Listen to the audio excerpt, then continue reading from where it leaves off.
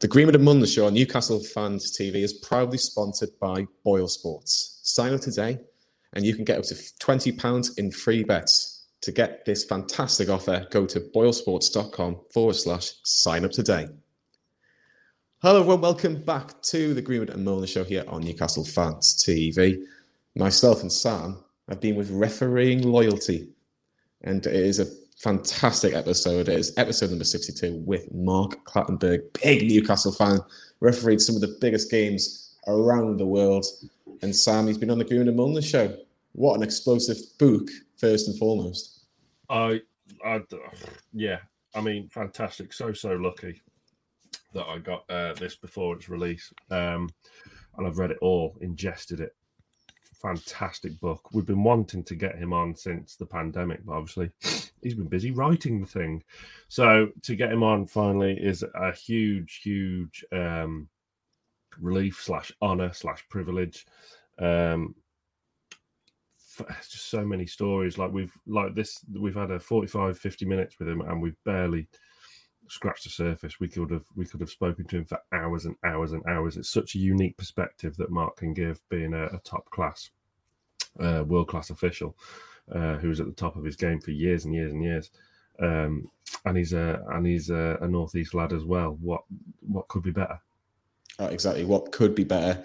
And I have to be honest, I thought he was very articulate the way he spoke about a lot of very, very interesting topics. I thought if you read the book, and we thoroughly recommend you get the book, the link will be in the description of this podcast. It'll also be on the YouTube if you want to watch it. When you see our lovely faces, but I thought he was quite self-critical in his own performances, which just shows how good he was, Sam. And for me, I was arguing he's probably the best referee that the Premier League has had. Some people will say Howard Webb. Some people will say Martin Atkinson, who doesn't really get the best. No, he doesn't. Best but reviews, there's a level of respect there, and that's the big thing with Mark, because he says at the start of the book that he wants to tell his side of events, and it's the personal story. Besides it, he can respect people, what they do. Like in all walks of life, you get people you don't like and don't get along with and whatnot, but he still has a level of respect there. And whilst some people don't come out of the book well, it's still, I think, quite balanced. So I don't think it's just it's not a rant, if you know what I mean. It's not a ranting book that just goes after people. It's as you say, way more articulate than that. It's just a fantastic read. Links are all in the description for it to go and get it. I'm not a big reader, but like some of the books, like the authors that we've had on, like Paul Ferris and Michael Chaplin and now Mark Clattenburg, they've been brilliant, and I've thoroughly enjoyed reading them. It's turned me on to reading, Johnny. Good to know. He's refereed the biggest games: the FA Cup final in 2016, the Champions League final, the Euro 2016 final, and of course the biggest of them all, the Alan Shearer testimonial in 2006. Can it get much better than that, Sam? Nope. No, it just doesn't. There's no point in giving you a long answer, because the answer is no, it doesn't get any better. Yeah, I think we've got a little bit of Newcastle in it. Talks about some good memories and some players that he would have refereed that obviously a lot of Newcastle fans can remember. So it's certainly one not to be missed. And please listen intently, because I think you'll thoroughly enjoy it. So without further ado, this is episode number 62 of the Greenwood and Munn Show, and it's with Mark Clattenburg. Hello everyone, welcome back to Newcastle Fans TV. This is the Greenwood and Munn Show, and it's a very special Greenwood and Munn Show. Today, myself and Sam are joined by a man who has refereed the biggest games across Europe, across the world even. Biggest Premier League games, an FA Cup final, a Champions League final, Euro 2016 final. I feel like there's probably more games I've missed out. But yeah, and Alan Shearer's testimonial, the biggest of them all. The biggest of them all. You've missed one match and never ever refereed. Newcastle Sunderland. I wish. We're here with Mark Clattenburg. Mark, welcome to the show. Thank you very much. Mark, you have, I'm going to call it an explosive book, a raw book out. It is The Whistleblower, your autobiography, which Sam, you can see, on the camera. I read it all yesterday, and I'm not just saying this because we've got you on the show, Mark. I'm not an avid reader. Books normally take me about 6 weeks to get through, but I started your book at 9 a.m. yesterday, and I finished it by 4. I couldn't put it down. It is absolutely fantastic. I mean, is it something that you've wanted to get off your chest for a while? Yeah, I suppose when you're an active referee, you can't speak. So therefore, I never really thought about bringing a book out. Once I refereed all the big finals, I thought, you know what, I would love to give people an insight into hear what it's like being a professional referee and all the problems or the highs and the lows of being a referee. And however, I wanted people to understand what it's like, me being the person, because what people always come across, and when I get criticized on social media, it's about me, the referee. They never get the chance to actually see what it's like, me being the person. So when I went to Saudi Arabia, I thought about it, but I was still active. And then I went to China, so I ended up still being a referee. So once I left China and COVID happened, it was a perfect opportunity then to bring and start developing the book. And now tomorrow, it's its final day where it will be launched. How much are you looking forward to tomorrow? And I think because like I say, I've read as much as I can, and I just feel like if you wanted to get this off your chest for such a long time, you talk about talking and not being able to talk too much. Do you wish you could have spoke earlier in your career? Do you think you were kind of restricted? No, probably because I would have been criticised more. People used to see me as the controversial referee. The problem is I refereed all the biggest games, so therefore it has its effects, of course, because if you make a mistake or you make a decision against one of the big sides, then you're going to get criticised a lot. For me, it was always all I wanted to do at that time was concentrate on what I wanted to do. I wanted to be the best referee I could be, not be the best referee in the world, because sometimes you can't achieve that. But however, I worked hard so much off the field, fitness, analysed football so much to try and be the best I could be. And in 2016, everything seemed to come together. That all the hard work for the previous years had come good, and I got the chance to referee some of the biggest matches in the world. But not Newcastle Sunderland, as you say. No, of course not. Yeah, but the problem with that, but you've got to remember, it could have happened in 2016, but however, Sunderland weren't in the Premier League. Or were they in the Premier League? I'm not sure. Can't remember. They've been out a few years. They've been out a few years. Just a few. I remember reading a bit where you talk about Phil Dowd, who's one of the good guys in refereeing, because not all of them are. And I just kept remembering Phil Dowd refereed the 5-1, the Kevin Nolan hat-trick. Do you speak to other refs after they've been to a Newcastle game or like especially like kind of an iconic game like that? Yeah, probably to slag them off to say, how bad your performance was. Because I'm a football. When I used to go and watch Newcastle, I was a football fan, and that's something that you have to accept that people are going to be passionate about their team, and you bling it. However, I knew Phil Dowd had a good match that day because we won 5-1. But what was a funny story? Sent Bramble off as well. Hilarious. Yeah. Ex-Newcastle player. But what was funny was I'll never forget Kevin Nolan, and ended up Michael Oliver just before one of the Christmas breaks sent Kevin Nolan off.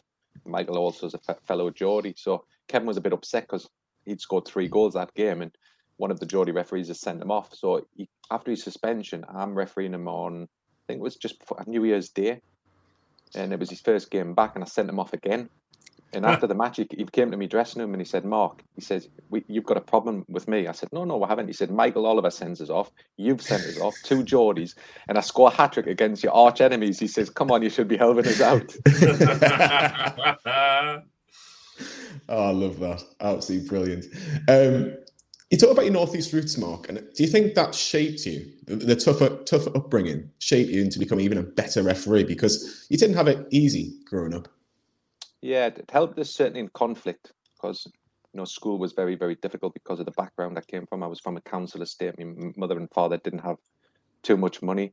However, because I played football and I was good at it, I was always accepted that people. I was first picked on the playground. However, that got a bit more jealousy, so therefore the bullies started to wait for us after school. I used to try and find ways to avoid them. So I was always looking to try and avoid any conflict. But that also helped us. But also the Northeast was certainly really, really good level of football. So when I was coming through the systems, the Northern League was very, very strong league. So it gave us the elevations when I was going through the system to be ready when I started refereeing on the Football League, for example.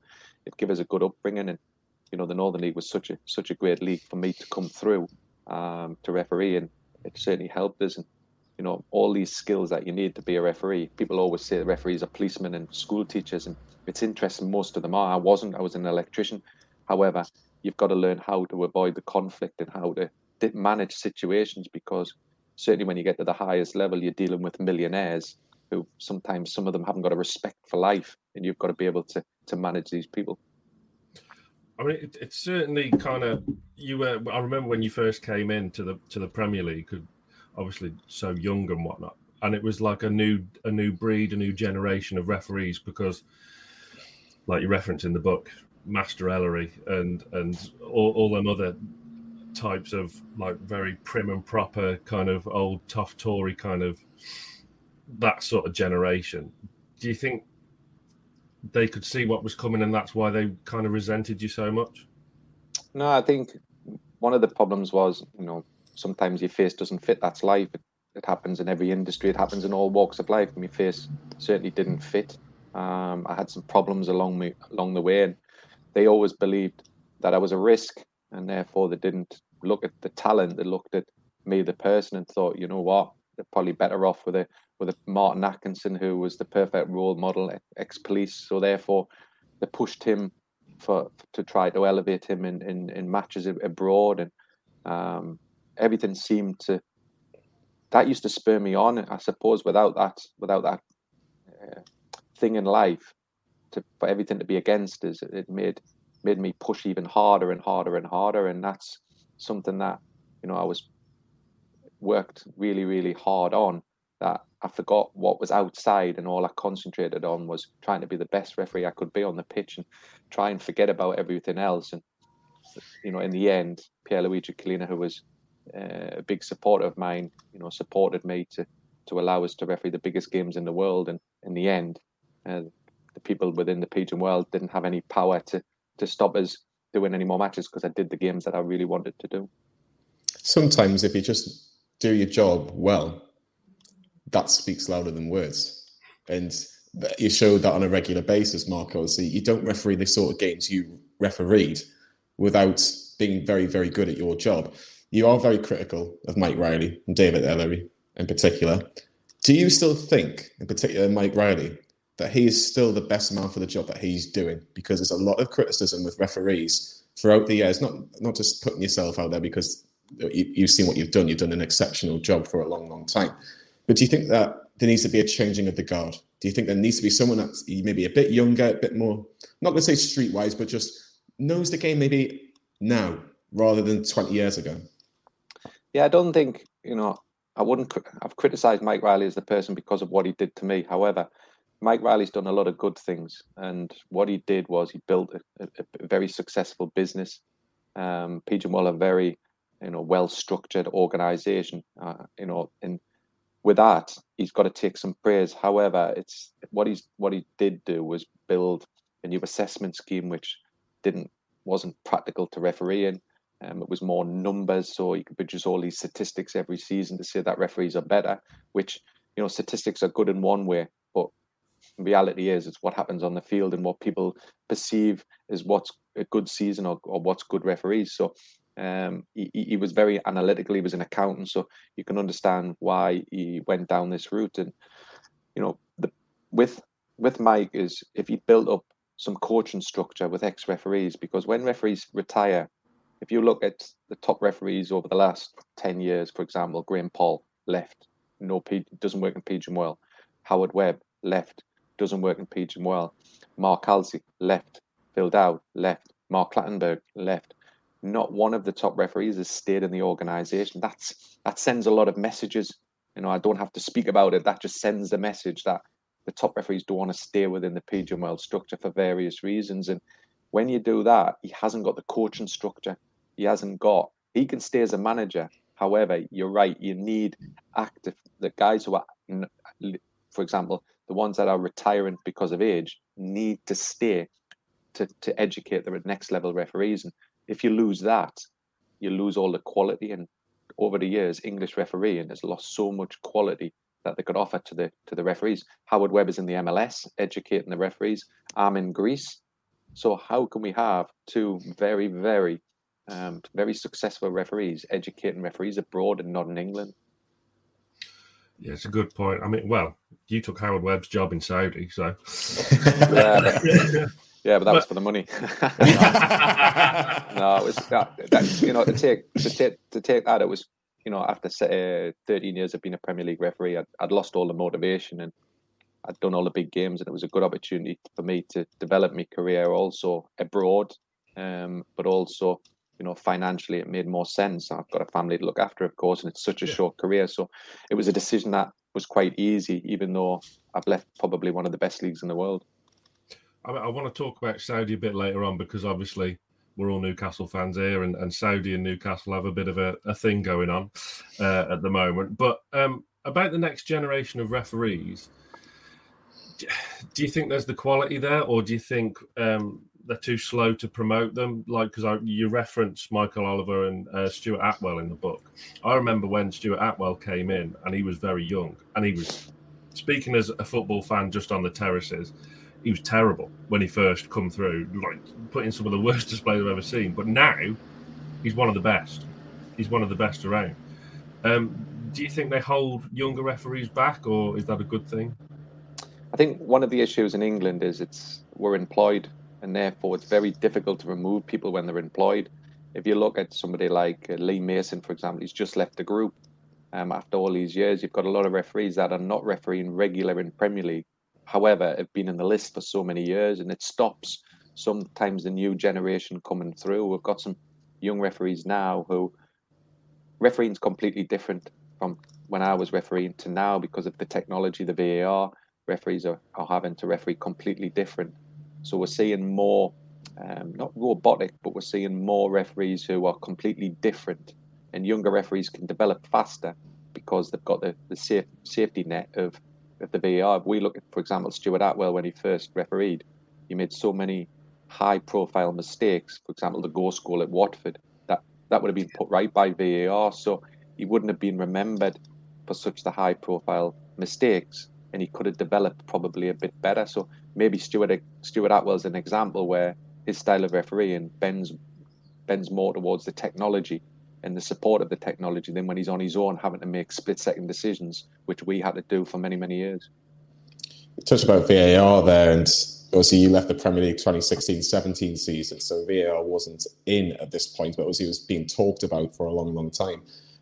When I was reading, you had Jose Mourinho coming in after Manchester United Stoke, I believe, and Ryan Shawcross, and he was asking about a handball, and you seen it clear as day, it was nowhere near his arm, and you didn't have the VAR screen because obviously it wasn't implemented. But is it just almost to kind of clear your mind on the pitch earlier that you've got the decision right? Would you have not been able to, for example, go in your car, go home, wait till match the day comes on, and go, actually, I knew I was right all the time? Because it must play with your mind. If you had that screen just there, 20 seconds, that's forgotten about. I know I'm right.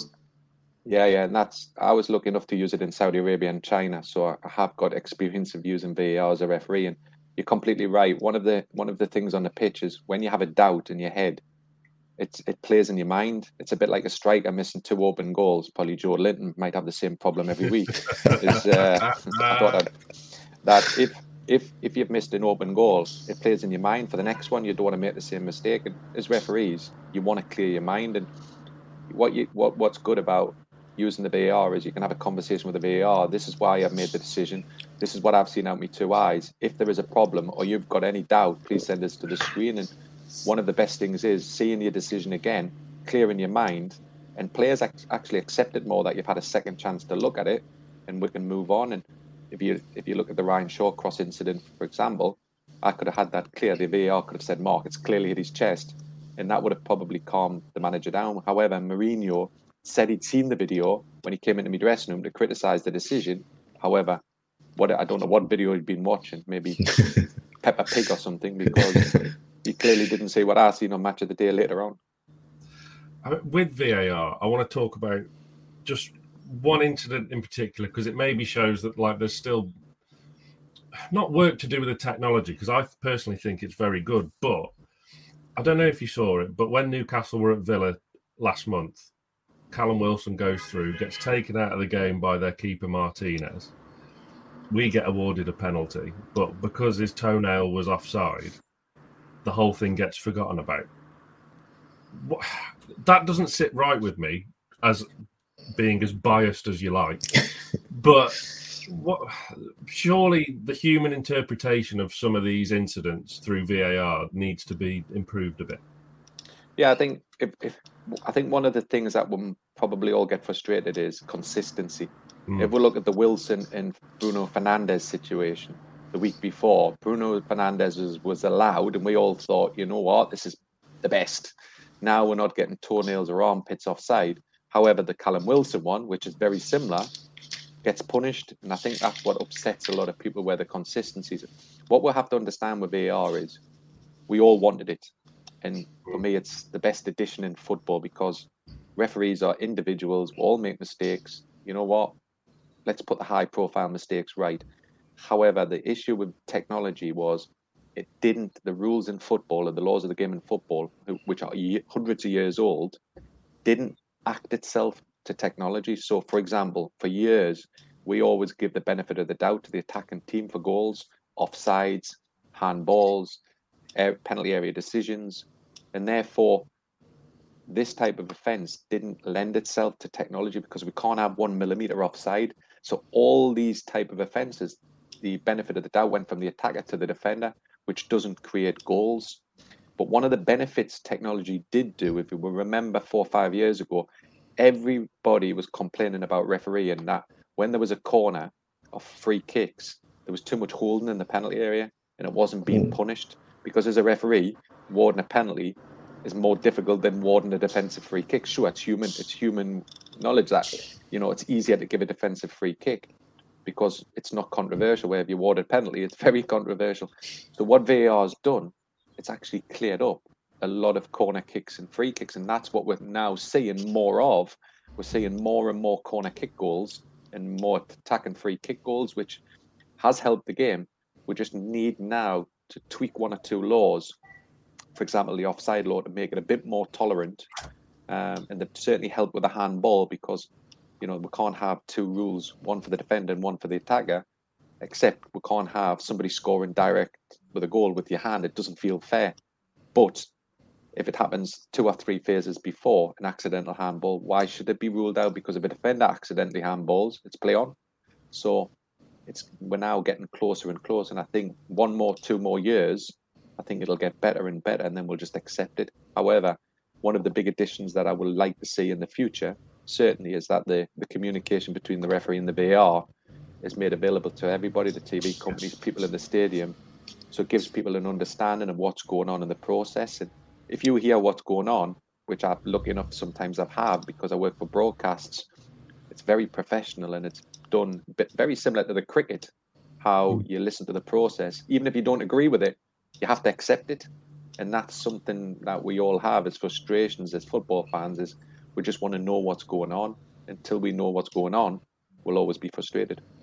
I think there's some very, very good points there, Mark. I think I don't know if you were in this TV studio. I think it was in America or Canada, and the FA Cup final a few years ago. I think Michael Oliver was refereeing Chelsea versus Manchester United, and you could hear what they were saying, and it just made it. As a football fan, I'd never heard anything like that, and it was just so clear, and you couldn't argue about it. The players straight away knew what was going on, and if the fans knew, it'd be so brilliant. But yeah, I find it'd be absolutely fantastic. You could just imagine the conversations, couldn't you?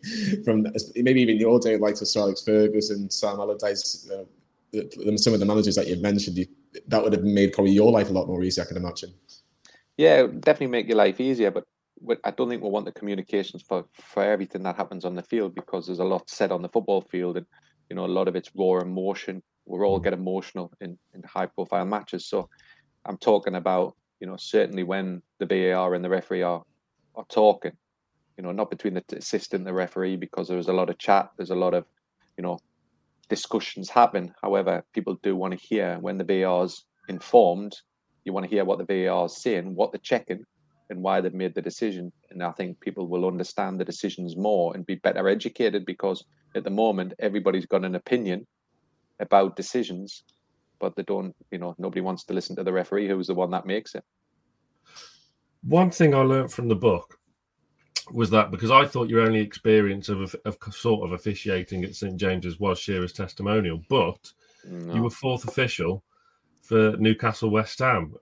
And I did chuckle at the picture that's in the book, because all the other officials are in the proper refereeing gear and you're in like just a Northern League tracksuit. But would that have been Kenny Dalglish? Was he manager then, or was that Rude Hunt? No, Sir Bobby. No, I think it was Sir Bobby. I think it was Sir Bobby. I think it was Sir Bobby. I need to check. I think so. I can't remember. I'll have to check. I remember doing fourth officials before.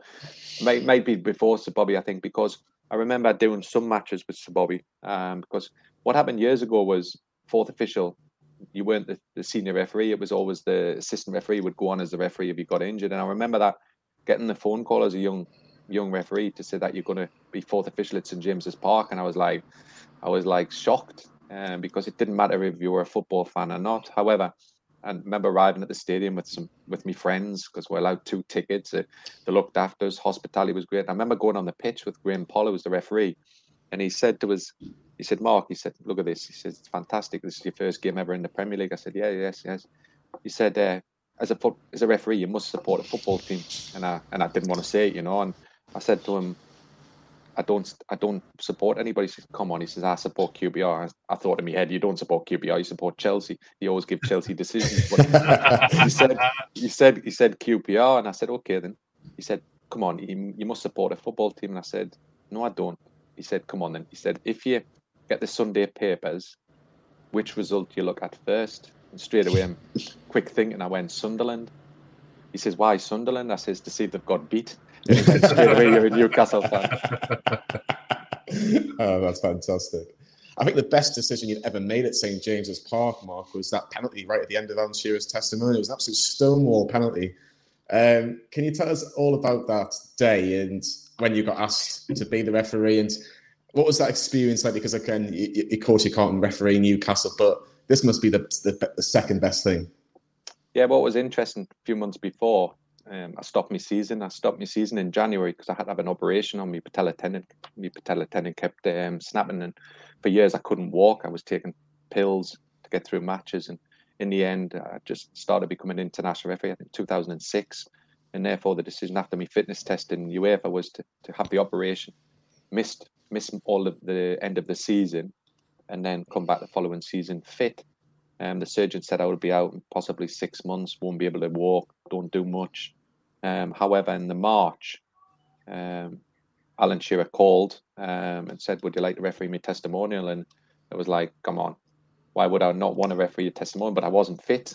But I remember going that season, I went to watch him at Sunderland. That was when it was Sunderland Newcastle, and that's when he got injured. And therefore he couldn't play in his testimonial, which was really sad. It was, to not being able to finish his career.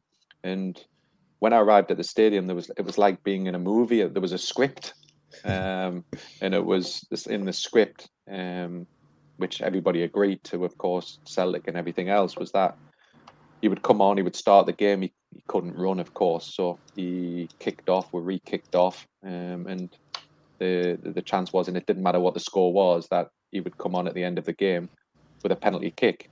The goalkeeper would dive right, Alan Shearer would put it in the left, or vice versa. I can't remember, but he was definitely, the keeper had to dive the wrong way. And I'm thinking, Alan Shearer said to us when he came on, he says, "Mark, what happens if I miss?" I says, "We'll keep respotting till you score." Oh, so what a night that was, though. That was, that's got to be. As a boyhood Newcastle fan, you look around on the pitch and you got Shearer there for a bit, Solez, Shay Given, Albert Luque. Yeah, but we remember Albert Luque scored at Sunderland that few games before. 1-0 down, 4-1 up. Exactly. So, we had one of the best strikers. He finally come good, didn't he? What led you to go to that game? I know you were injured, but surely you would have known, as a Premier League official, you would have attracted a bit of attention being seen at the Stadium of Light. Yeah, I know what you were going to say. Yeah, but the problem was when they were winning 1-0, I think Liam Lawrence scored, if I remember rightly. He scored 1-0. And I went up because my friend had a box, still has. And I went up to his box and they were giving it big, large, as always it was them days. And it was 1-0 and everything was good. But I had to have a police escort to go back to his box after the game when we won because there was a lot. But it's typical. It was typical because it was happening all over the stadium because in them, certainly happened in them days, Newcastle fans would buy season tickets only for the one match. So therefore, there was pockets everywhere in the stadium of Newcastle fans, and there was just fighting all everywhere in the stadium because there's so much rivalry. And I think Sunderland have had the bragging rights for years, and unfortunately, it's not going to happen for the near future because of what's happened to Sunderland Football Club. But without them rivalry and without them derby days, it's sadly missed in the northeast because nobody wants to see a club like Sunderland in such a low division when what all we want is them 2 games a year that we absolutely relish. Sometimes it's not too bad if they're down there for like a year, maybe 2 years. It is funny sometimes. Yeah, but we need to get them back in the Premier League. So when I sell my house in Sunderland, at least it'll go up in value. No good in League One. You talk about obviously derby games, rivalry games. How did you approach those games? I'm thinking in particular maybe the Merseyside derby, the Manchester derby in particular. How did you find those games, and what did you learn most about them? Remember, I only ever refereed one Merseyside derby, and it'll be my last. It was I had such a nightmare second half, and young referee didn't really understand the derby. Where Manchester derbies were different, North London derbies were different. And I used to speak to referees, and I said, "What's Newcastle Sunderland like?" And they said, "It's exactly like the Merseyside derby." And I'll use the word working class. It was different. Liverpool, Everton, where they were working class people who lived and died for their football every Saturday. Where Manchester, for example, in the tunnel, the Manchester derby, they would kiss and cuddle each other, the players, because they were either teammates internationally or they lived next door to each other. So there wasn't seemed to be that rivalry on the pitch. There was a level of respect, but there was no respect Newcastle or Sunderland. It was, nobody would eyeball. The only game that I always found difficult, very similar to that, was Manchester United Liverpool. The hatred that they used to play, and a lot of the players played for England, but in this type of match, they wouldn't even speak to each other in the tunnel. So that was the only, you could class it as a derby for bragging rights. However, the Manchester United Liverpool game was probably the most fierce, other than the Merseyside derby, which unfortunately I never had the chance to referee after I made so many high profile mistakes. Was there a certain fixture that when the assignments come out that made you go, "Oh shit, I really could do without this game"? I mean, from the book, I'm guessing it might be one involving Chelsea.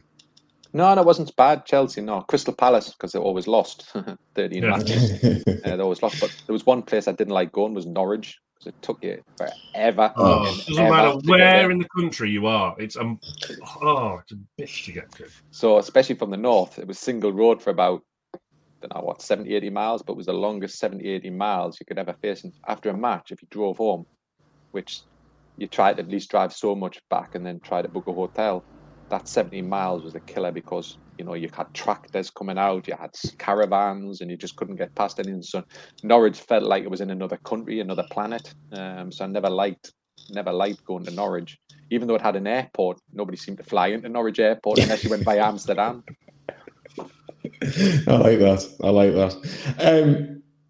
I just want to touch about a particular player because you just mentioned him as a gentleman, and that is the late Gary Speed. As a Newcastle fan as well, Mark.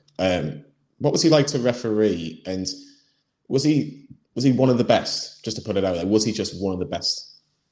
It's interesting because I never had really much involvement when he was at Newcastle United. If I seen him out or had the chance to see him in public or after the match, he would always speak. However, when he went to Bolton, for example, I was a young referee, and he would give us the confidence. Maybe he was playing mind games, I don't know, but however, he was always seemed to be a gentleman, and even if I'd made a mistake on a pitch, he wouldn't criticise us. If I'd made a good decision, he would say, "Well done."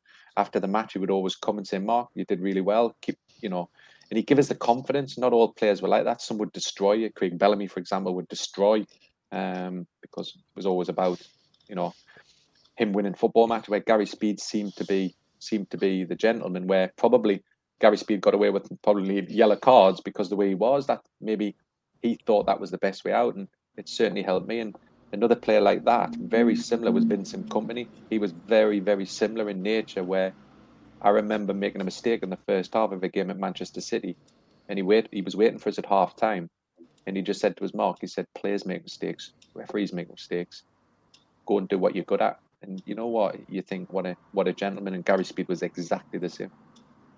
Oh, it's just so sad. I would have loved to have seen Gary Speed manage Newcastle one day after the job he did with Wales. It would have been perfect. I still remember the day I was on the sofa, and I was watching Goals on Sunday, and then it came on the bottom of the screen, and I think most people would remember it, where you just went cold and you couldn't understand it.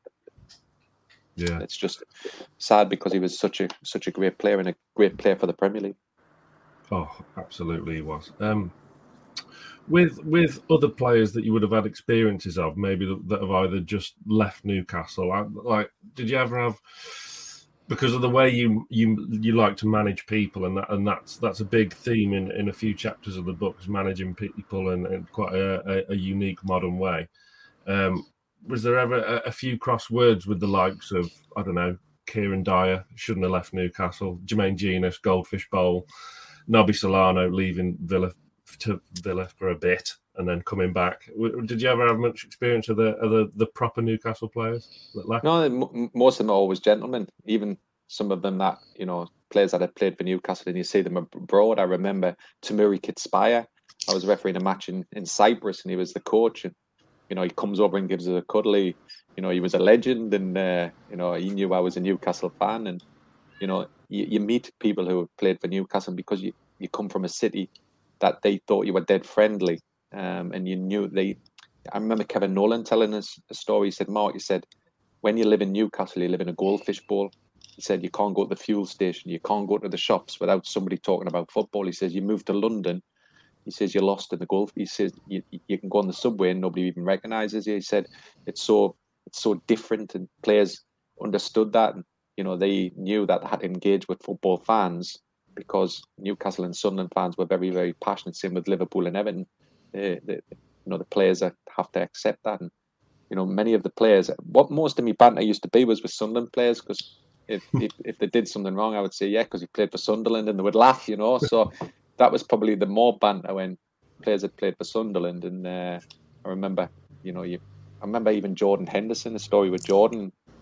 Jordan left Liverpool, of course, and his family lived not far from me and see him. And he got sent off against Manchester City, quite rightly so. Bad tackle, sent him off. And a few weeks later, I bumped into him, and he said to us, that red card? I said, yeah, thinking he's going to criticise it. He said, no. He said, I watched it back. It was a really bad tackle. He said, but when I got back in the dressing room, he said, I looked at my mobile phone. He says, my mum was giving us dog's abuse, saying, why did he get sent off? Why this? Why this? So he was telling us, and I was laughing. So I was refereeing him playing. He was playing Bournemouth for Liverpool, and the following season, and he was getting frustrated, and he started using bad language, dissent. And Jordan's not normally that type of person. He's quite balanced, and but he was losing his discipline, and he said some choice words to us over a decision. And I just turned around and I said, what did you say? And he said the foul language again. I said, I'm going to tell your mother what you've just said to me. And he just went white. He didn't know what to say. Good line. 2016, Mark, probably the best year of your refereeing career. The FA Cup final, amongst big Premier League matches, the Champions League final, and the Euro 2016 final. It doesn't get much better than that, but with each, I'm talking about in particular the FA Cup, the Champions League, and European Championships, do you almost feel like you have to prepare for them so differently because of the magnitude of the game? Yeah, of course. Push the Euro Championships out, without doubt. You don't expect anything. I knew I was in the tournament for sure. I had to prepare for the tournament, but what was difficult was to do at least the two matches, because first of all, it was announced that I'm going to referee the Champions League final, and then it was announced that I'm going to referee the FA Cup final. And what you do realize is you've got such high profile matches, 2 very high profile matches in 1 week. And I used to always, as a child, wake up and on a Saturday morning and watch the teams go to the hotels. The FA Cup final was really, really special. However, over the years, it's not been so, televised. So it's lost its little bit of a sparkle. However, to referee the FA Cup final is such a privilege as an English referee. So to referee the final, I prepare. It's completely different to the following week. However, I didn't really perform. I probably, early in the match, I'm maybe a bit nervous. I'm at Wembley, even though I'd refereed at Wembley many times before. I just probably snatched at 1 or 2 decisions, a bit like players early in the match. You need to settle down, and I should have played advantage to Connor Wickham, another Sunderland player. Probably didn't think he would do what he was going to do. However, he did. He carried on, and the player stopped. To be fair, he didn't really stop, but it leaves a sour taste on people's mouths that I should have played the advantage. And some things in the game I did very well at. However, I didn't really perform, and I was really angry with myself. And I remember walking up the stairs one side getting booed off Crystal Palace fans, and then coming down the stairs I was getting booed off Man United fans, and I'm thinking, my God, just can't win either way. And then that night was really, really down. I was not happy with myself. The next day I'm really down. But then really on the Monday I have to start picking myself up, because I have to start preparing for the match in Milan. And this one was completely different because it's the Madrid derby. It's the biggest club game in the world. It's in Milan, and the amount of people that are going to watch it. But I always remember, I can't remember much that happened in the match, but I remember before the match, and Alicia Keys was singing, and the players were getting irate because they wanted to get out. And we're standing in the tunnel, and Ramos and I can't remember the Madrid, the Atletico, they were going crazy with us. And I said, what's up with you? And they went, can we get out? We want to get out. And I said, well, you go and tell Alicia Keys. You go and walk out and tell Alicia Keys to stop singing, because I'm not. And then when we got out, when we started to walk out, and I got the nod to walk out, all I could think about was getting that match ball off the plinth and not dropping it in front of everyone. So when I picked it up, I was that nervous. I picked it up and just grabbed the hold of it, and I thought, I ain't going to drop this. How big of an influence? Obviously, everyone recognises Pierluigi Collina just from them eyes that can just stare through your soul. But how big of an influence was he on your refereeing career? Because obviously he was the one that not gave you these finals, because at the end of the day you deserved them, but he was in charge of choosing, wasn't he? Yeah, but he destroyed us in the past. He destroyed us after a game in Malmo because I was wearing the same colours as Atletico Madrid, and it could have been solved before the game, and I didn't take all the kids to the stadium, and he absolutely destroyed us after the match. And this is not what I expect from a Champions League referee. And 2 weeks later, he gives us another match, which I wanted to die for him. So he had this way of managing people, which was very, very special. He got the best out of me. However, he learned us so much about refereeing, not just the laws of the game, about understanding the game. And there was a match in Bayern Munich, Barcelona, second leg of the Champions League. I think it was 2015. And he met us before the game, and he said, Mark, have you watched the video from the first game? And I'd watched it 4 or 5 times. He said, have you watched what's been going on in the game, a tactic? I said, I didn't see anything. And he just showed us that one of the smallest player from Bayern Munich, Thiago, who's at Liverpool, was blocking Piqué. And Piqué was the only tall player from Barcelona, because everything Alaba, Mascherano were the small players. And what they were doing was they were quick by the block to take Piqué out of the game. It allowed Muller and Lewandowski and these type of players, the tall players, in Boateng, to attack the ball. And it was complete tactic. And he just said, you need to solve it, because it happened 6 times without a goal. If a goal scored, you can destroy your match. And nobody even knew it was after 14 minutes. I give a free kick. I said to Thiago, because not everybody speaks English, I'm watching. And he's like looking at his Piqué's looking at us going, what are you going to do next? And the coach from Barcelona is screaming down the 4th official's headset, this is a tactic, watch. And then as the ball gets brought in, Thiago just blocks him. And I just said, thank you very much, free kick. Nobody even knew about it. And I just said to Thiago, if you keep doing that, my friend, I'll just keep punishing. It's up to you. I know it's a tactic. Piqué is clapping. After that, the match became so easy, because the players just thought, wow, this referee knows exactly what we're going to do.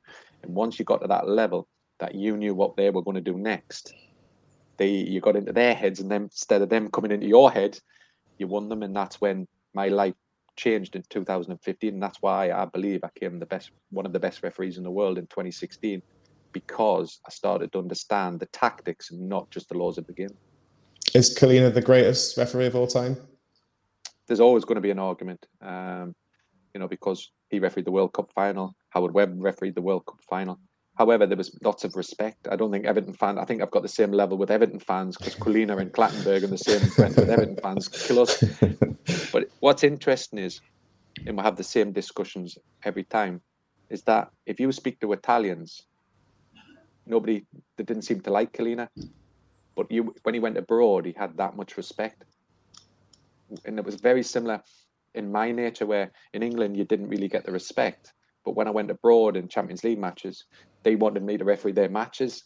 So it's a very fine line. But in my opinion, because of what games he did, and he was an icon to me when I was growing up, was that by far he was one of the best referees. But also as a manager and a mentor to me, he was so special.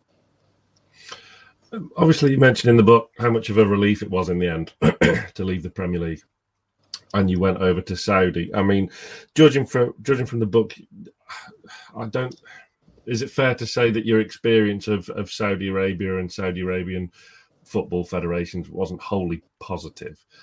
Do you think they'd be any good at owning a football club, maybe in the Northeast? Let's be honest. Saudi's changing so much, and you can't change from here to here in the matter of 1 year, 2 years. Saudi has its unique laws. You have to respect prayer times. You have to respect a lot of their cultures. There's cultures around the world, so you have to embrace their cultures and you have to accept their cultures. But what they're doing, for example, their football. Saudi Arabia are very positive in Asian football. They do very, very well. They're qualified for the World Cup. So they are in a position where they are getting stronger and stronger. They're investing a lot of money in sports, golf, football, boxing, motor racing, horse racing. So they are investing a lot of money in sport. And what I found when I was working, and this is interesting for Newcastle fans to listen. When I was in Saudi, they always wanted to buy a football club. And what they did for many, many years, they used to send some of their younger players out to Spain, and used to pay a lot of money to the Spanish clubs to try and get one of them two players to develop for their national team. And what they were looking at the time was a Premier League side, so they could develop some of their players within the English game. So if they are going to use this model to bring their younger players through, fine. However, if they're using their powers to say, because they're the owners, that you must play this player in the Premier League, then it becomes different. So if you want to develop the players in the academies, fantastic. However, they shouldn't be allowed to influence certainly the first team. That's what you've got a coach for. And that's sometimes in Saudi Arabia, they have this tendency that because they employ you, or they own you, or they own the club, they will use their powers to influence who's in the team, who's not in the team. So there is a positive that they've got a lot of money, but will they interfere in the running of the football club? Because we all know in Newcastle, for example, it's not an easy city and it's not an easy club. Mike Ashley tried. Mike Ashley's got many positives and he's got many negatives. But at the end of the day, it's because Newcastle United were such a high, under Kevin Keegan, this type of era, we did so well without winning the league. However, we were competitive. Now we're not so competitive, and it's what do we want to do now? And the problem now in the Premier League is the gap got so big. When the foreign investment came in, City, United, Chelsea were the first with Abramovich, then the Glaziers, then all these type of people, Mansour, the money that they've invested is too much for anybody else to catch up. Yes, you get one team doing well. West Ham could be the team. They invest one or two, but you can't sustain that where these clubs are so far ahead. Newcastle United can't compete unless you get a person who's going to invest hundreds of millions, and then you've got the financial fair plays, you've got all these issues, and you've also got the issue, one big issue also, and this has always happened over the years at Newcastle, is that it's very difficult to get top players to come up to the Northeast. When a lot of players, they'll sign to London because they want to be in London. Manchester's the furthest north they'll go, but they'll never come and sign for Newcastle unless you pay over the odds. who wants to pay over the odds. Very fair point. Just finally, Mark, final question. What is the greatest moment in your refereeing career? Many football fans will say the day I quit, for sure. Like just Everton, probably. Probably everybody. No, probably the greatest moment, and it's sad, it's not during it. It's probably my school teacher from Cramlington High School, when Mr. Reach, he said to us one day, he said, "Mark, you're not going to make it as a professional footballer. Why not try refereeing?" And I have to say, what a decision it was, because I got the chance to referee some amazing matches. Could I have played in them? Without doubt, I couldn't. I wasn't good enough. So, to have that privilege of being able to referee on the biggest matches of the world from the Northeast, just a person who loved football, to have that privilege is such an amazing thing.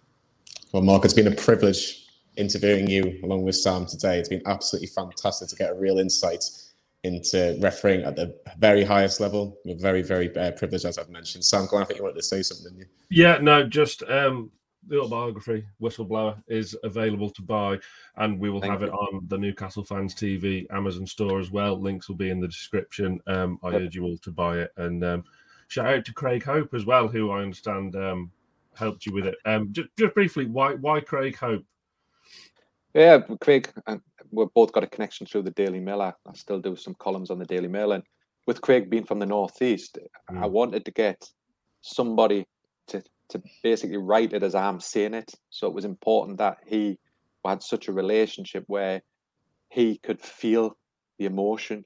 And what I tried to do, and Headline were a big supporter of mine to get this book, because it wasn't just Craig, it was also Headline to try and get this book out to print. And they were also a big supporter. The main message I wanted to get across was, I wanted the people to the inside to see what it was really like being a referee at the highest level, but also to make people realize that what I was as a referee, I was different as a person. And I wanted the people to understand that sometimes it doesn't matter where you come from or what you do. If you work hard, you can achieve your goals. And I hope that when people read this book, some people can be inspired that, that I could do it, or I could achieve it with hard work. And I hope that people enjoy the book. Yes, there's some moments in the book which are funny. There's some, with the managers, the players, the referees. However, it just gives people an experience of what it was really like. And I've only given them a flavour because I couldn't tell them everything, or the book would be so big. But it gives people a wonderful insight of my life from the Northeast, and also what it was like being a Premier League referee. Yeah, I think with the type of writer Craig Hope is for the Mail, writing about Newcastle and some of the stories you've got in there, I think it was a perfect match to get into. It's a brilliant read. I urge people to buy it because it's fantastic. I mean, no spoiler alerts, but there's a few people who don't come out of it overly well. Yeah, that's life, and what we've got to understand is it doesn't matter what industry we come from. We're not all going to like people, and at the end of the day, there's some people I like and some people I respect.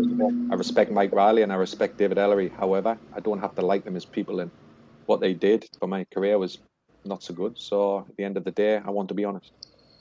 That's 100%. It is a very honest book. It's a fantastic book as well. So we do thoroughly recommend that you do buy it for all our listeners and watchers around Newcastle Fans TV. So for myself, Jonathan Greenwood, Sam Muller, and a big thanks to Mark Clattenburg. We'll see you all very, very soon.